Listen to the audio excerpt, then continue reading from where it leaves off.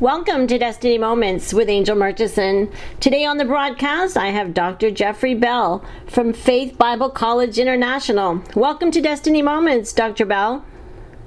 Well, thank you. We're glad to be with you today. Well, I heard you speak a few weeks ago down in Mars Hill at the Full Gospel Assembly on making room for your miracle. And I never quite heard it spoken about like that. Will you tell my listeners today about how to make room for a miracle? Yes, I would love to. I have discovered that miracles don't just happen. Lots of people would like to think it was like winning the lottery or something. They just happen. But miracles don't just happen. People have to make room for the miracle. If you read the book of Hebrews, you'll understand all the people who saw the mighty hand of God in Hebrews 11, known as the faith chapter, where we have a hall of heroes of men and women of faith. They acted on their faith, and I say in their action they were making room for a miracle, giving God space to work in their lives. In that service that I shared in Mars Hill, I was talking about the story out of 2 Kings 4, where the lady is challenged to go get a bunch of pots to see the oil that she has multiply. And she had to make room in order for God to do the miracle in her behalf. So today, I am challenging your listeners to consider making room in their lives for God to show up and do something pretty awesome. It's a step of faith to make room for a miracle. I have seen God do so many wonderful things for people. I've witnessed the power of God in so many ways. I'd like to share some of those stories with you today, if that's all right. Oh, I'd love to have you share them. Now, this is the thing to remember. I heard a great evangelist say one time, while faith always produces miracles, miracles don't always produce faith.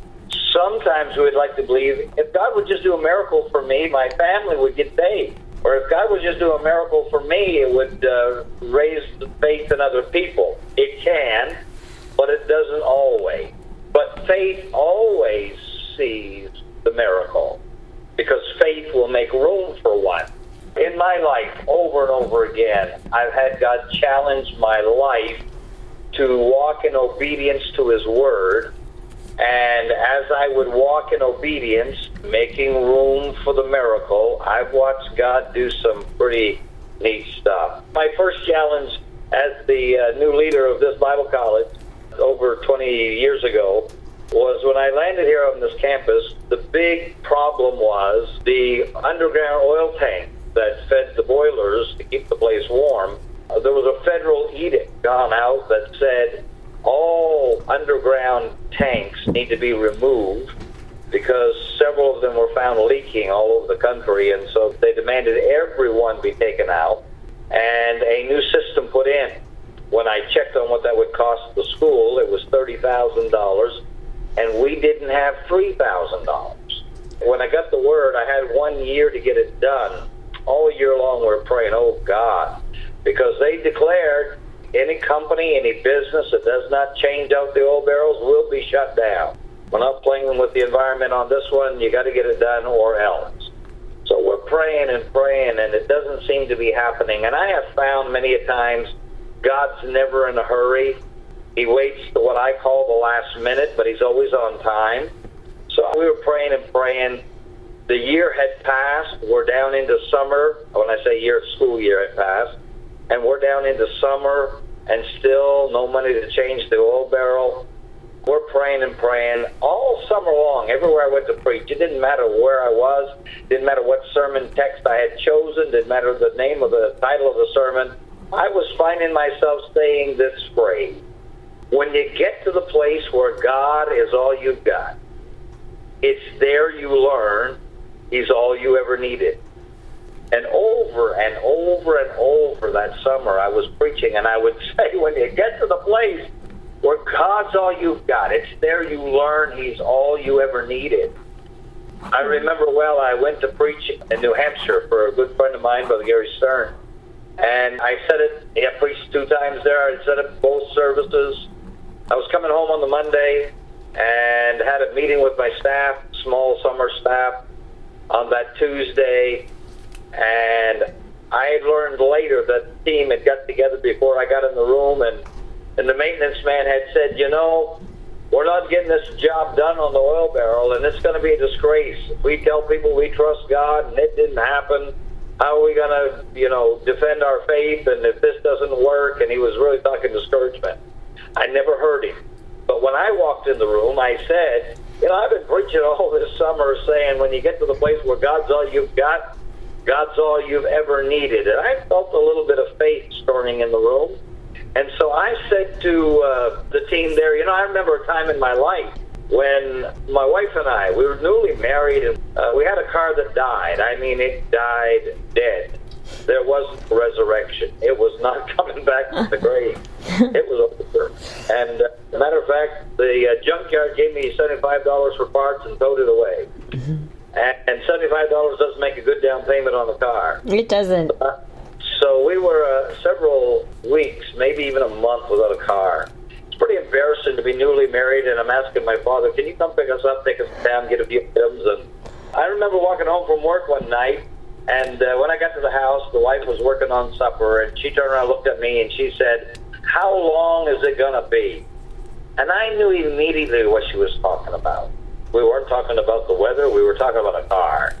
And she was bothered that it had been this long, and how much longer is she going to have to wait? And something rose up in my spirit at that moment, and I said, sweetheart, it's not always going to be like this. Shoot, I feel it. I don't know who's listening, but you need to grab hold of your faith today, because it's not always going to be like this. Whatever in the world you're facing, whatever you're going through, I just sense in my spirit, if you'll grab hold of the Word of God, it's not always going to be like this. The sickness isn't going to always be like this. That trial you're going through isn't always going to be like this. Let your faith grab hold of the promises of God that are yea and amen to those that believe. Trust God to bring you through your situation, whatever it is you need today. Well, I said to my wife, it's not always going to be like this. And she said, yeah, right. Well, her name is Faith, and she normally has quite a bit of it. I caught her in a very weak moment right there. And we went on a couple more months before we got another vehicle. But I said to her, it's not always going to be like this.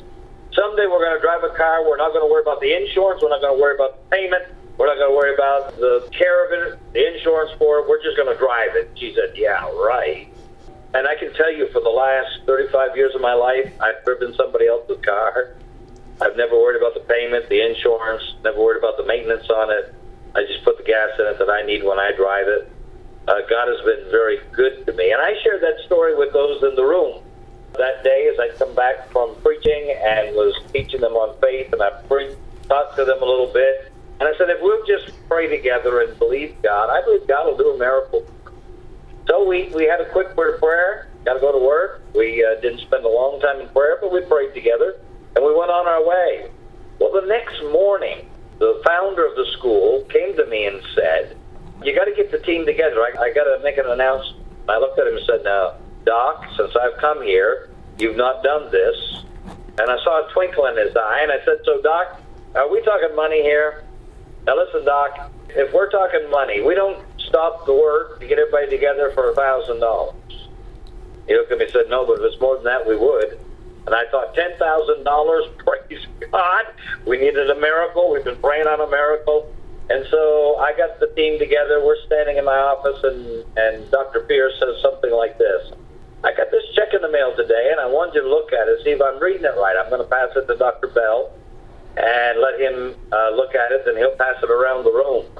And so he passed it to me, and I held in my hand the most amount of money I'd ever held in my life. There was a check for $50,000. Wow. Praise God.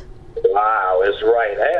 As people looked at it around the room, some of them laughed, some of them cried, and we rejoiced together and shouted, and there was more than enough to do the deal. I called the company immediately that I contacted about getting it done and getting a price on it. I said, listen, we're ready.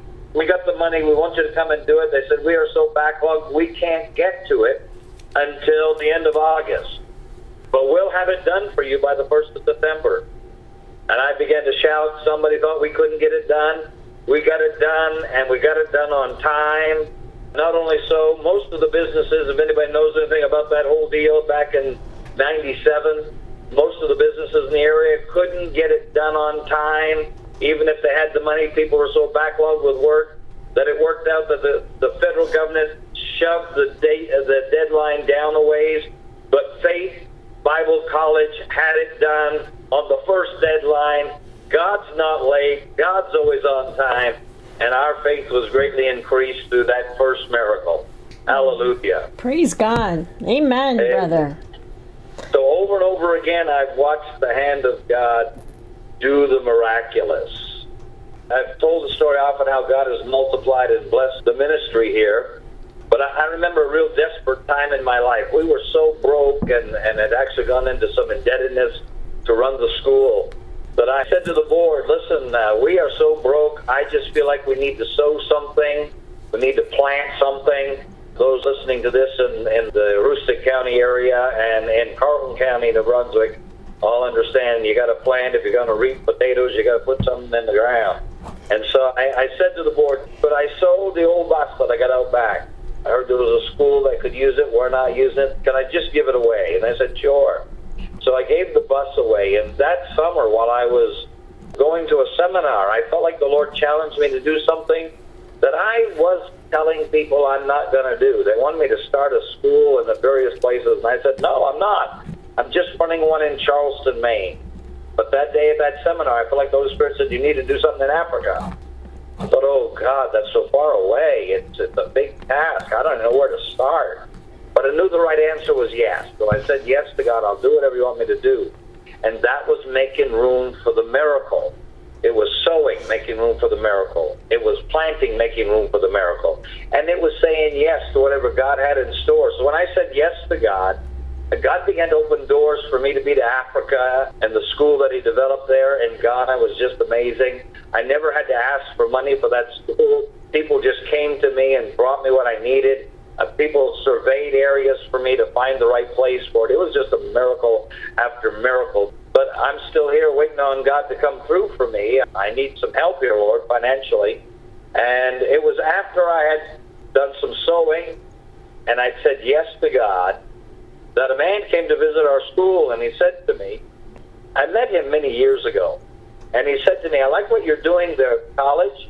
I like the way you're helping young people at Faith Bible College, and I'm going to retire in a few years, and when I do, I'm going to remember your college. And I thought, that's nice, but hey, I don't know if he has a donut shop on Main and 2nd. I don't know what he does. I don't know. But I said thank you. Little did I know, the year that I had said yes to Ghana, that year he came by to visit the school. And he said to me, what projects are you doing around here? So I went down a long list of projects. I was expecting somewhere he'd say, that's it, I'll do that. I'll put the new windows in. I'll remodel the gym. I'll do something like that. He never said a thing to me all the way through it. And so finally I said, I'm going home, go to bed. The next day we met up after classes, and he said to me, so what are you doing this afternoon, preacher? I said, well, Friday afternoon, I'm generally getting ready to preach the Friday night service. He said, well, we don't want to disturb that, but here, he reached in his pocket and he passed me a check. When I opened it and looked at it, and I just started to cry, I wept. And I cried so hard that the man and his wife were crying on the other side of the table. And my wife was sitting there, and this man and his wife had come and visited our school many times, and had blessed the school with checks, like $10,000 on occasions. And we didn't sit and cry. So my wife said, what in the world's going on here? She reached over and grabbed the check out of my hand and looked at it, and she started to cry. What the man had given me was a check for $1 million. Wow. And God had come through for us, taking care of our indebtedness, helped me with all these projects that I felt like I needed to get done, and help the school be a better place for better environment for students. And so God came through and did the miracle again. So I teach that you need to make room for one. There'll be times in your life God's going to ask you to do something, and you're going to wonder, what's that got to do with anything? But your obedience to God is making room for the miracle. And God desires to do miracles, but he's looking for faith. Jesus said to his disciples, will I find faith when I return? It seems to be the one thing he's looking for. The one thing that motivates him, that moves him, is faith. And so activate your faith today in God and watch what God can do. Make room for a miracle by your obedience to God. The story in the Bible is Lazarus. He had died, and his sisters were challenged to roll away the stone so Jesus could do a miracle. But you have to understand the culture. They buried him the day he died. They did not embalm him. They just simply wrapped him up, put him in the grave. 4 days, the body has started to decay. When Jesus has arrived, and he said, roll away the stone, it's like, oh man, what are you asking? Are you crazy? He stinks by now. But Jesus was testing their faith to see if they would believe. And when they rolled away the stone, Jesus said, Lazarus, come forth. And he who was dead came out of the grave. And God did a great miracle for them, but it was the result of their faith. And they're making room for the miracle. Oh, so many times I could tell you of God's great hand of provision, taking care of us, but it was in response to our faith and making room for the miracle. Well, I want to ask you, if somebody, one of our listeners, wanted to contact your school, or possibly, I know that you're looking for funds for scholarships and things like that, how do they get in contact with you? Yes, the school has a website. It's www.faith, FAITHBCI, or Faith Bible College International, faithbci.org. And that will take you to the website. At the website, you can learn how to apply to school, or you can learn how to make a donation to the school.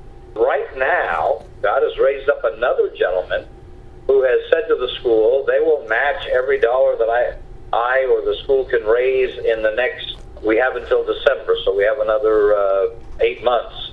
In the next 8 months, whatever we raise up to and including $1 million, they'll match it, which is another real miracle. Nobody's ever done that for the college before. And so any money that comes in, it's automatically doubled. So anybody listening today would like to help out. We do our best at this college to keep the cost as low as possible. Jesus said, the harvest is great, the labors are few. Pray ye, therefore, that the Lord of the harvest would send forth laborers into the harvest field. So our endeavor is to train them, to get them out of here as debt-free as possible, to send them directly into the harvest field. I've graduated students in May and had them on the mission field in September, which is not likely with most Bible colleges of the day. It takes a long time raising money, getting stuff together. But in 4 months, that couple was able to raise the finances to be on the field for the next year because they got out of here debt-free. But it takes a lot of help to make that happen. It costs almost as much to go to Faith Bible College as any other college. The difference is we have churches standing with us, individuals standing with us that help make up the difference, so we only charge the students $7,000 a year. You imagine. Wow. $7,000 a year will get you a room and board and education. Wow. Not heard of very many places. I tell parents, you can't hardly keep them home for that kind of money. And we'll keep them, we'll feed them, we'll put them up, and we'll give them an education. But we're interested in the harvest. It's not about cheap education. Right. We're interested in reaching the world for Christ. That's our big push, Amen. Our big desire. So if anybody wants to help with that, every dollar given from here to December will be matched dollar for dollar. Every 10 becomes 20, every 100 becomes 200, every 1,000 becomes 2,000. God bless your listeners that's faithbci.org at the website, and you'll find everything you need there to make a donation or get more information from the school, request a catalog. All that kind of stuff is right there. Well, I just need to ask you if you would share one more story. I heard you tell a story about, I believe it was your brother. Would you share that story with our listeners today? Sure. The story that I tell about my brother is when I was just a child growing up in Caribou, Maine. We were poor people. We didn't even have a staircase to go to the cellar. There was simply a trap door in the hallway that when you took the trap cover door off, you'd see a ladder going down the 7 feet to the basement. The cardinal rule was in the house, as a child I remember, you always put the cover over because my little brother was just months old. He was crawling. He was in his walker at that stage, and so the rule was make sure you put the cover over. I'd gone downstairs to play with my bicycle. It was in the wintertime. I couldn't have my bike outside, so I was playing with it in the basement. I tipped it upside down and put some cardboard in the spokes like a child would, just making noises. And my dad heard the noise and thought I had his power tool. And that was a cardinal rule. I was not to touch his power tools. He came running to the basement, and he forgot the cardinal rule of bringing the trap door over the hole. He came down, saw that I was just playing with my bike. There was no problem. When he turned around, my little brother had wheeled his walker directly over the hole. But when he did, the seat of the walker let go. And that little boy tumbled 7 feet, landed on his head on the cement floor. When my father picked him up, there was barely a whimper out of him. My mom screamed, passed him up to the floor, and my dad did, and she ran to the kitchen sink and poured water over his face. And I remember going up and seeing her in the living room, sitting there on the couch with this little broken body in her arms, and she's crying. And she's saying, "Oh, God, don't let this boy die in my arms." But the facts are, he was probably already gone. His eyes had rolled back to his head. His lips are turning blue. There's no movement. There's no breathing. There's nothing happening to this little body. And I remember my dad kneeling beside my mom, sitting on the couch, and laid his hand on that little body. And I remember grandfather was working up the street. Grandmother was at the house. He called and got Grampy to come home. And Gramp came in, and he knelt on the other side of my mom and laid his hand on that little body. And they began to pray. You see, we didn't have 911. We didn't have a medical program, to my knowledge. We're just poor folk. But my dad had been making room for God to show up in our house. Our house was a place of prayer meetings. Our house was a place of God's. Dad would play gospel music. He played the guitar. He'd be singing. My dad was just making room for God to do anything he needed to do. And here we were. We were facing a real desperate time. This little baby in Mom's arms, and all the intents and purposes was gone. But when Dad began to pray and Grandpa began to pray, Grandma called some of the people of the church to pray. God did a miracle. It wasn't a matter of 15 minutes, and that little boy that was lifeless, that was laying there limp in the arms, began to stir, began to sit up, and wanted to get down out of Mama's lap, got onto the floor and reached for Grandpa's hammer that he'd brought home from the neighbors where he was working. He had a hammer in his hand, ran to the house, and threw it on the floor there. And my little brother picked up the hammer, began to bang it on the floor, and we all began to rejoice together as we watched God do a great miracle in our home, raise that little boy back to life again. I have seen the power of God and know what God's capable of doing. You can trust Him today, sir, with your need. You can trust Him today with your health. You can trust Him today with your circumstances. He's well able to handle anything you have in your path if you'll just walk with God and keep making room for miracles in your life. The first thing you need to do, by the way, is let Him come into your heart.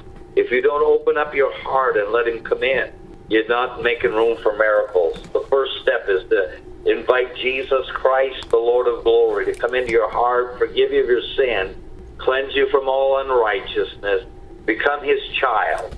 And then as you walk in obedience, you keep making room for God to do His miraculous work in your life.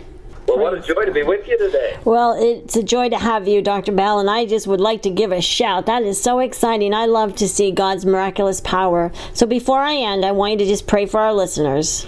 All right. Now, dear Heavenly Father, thank you for your loving mercy, your care toward us.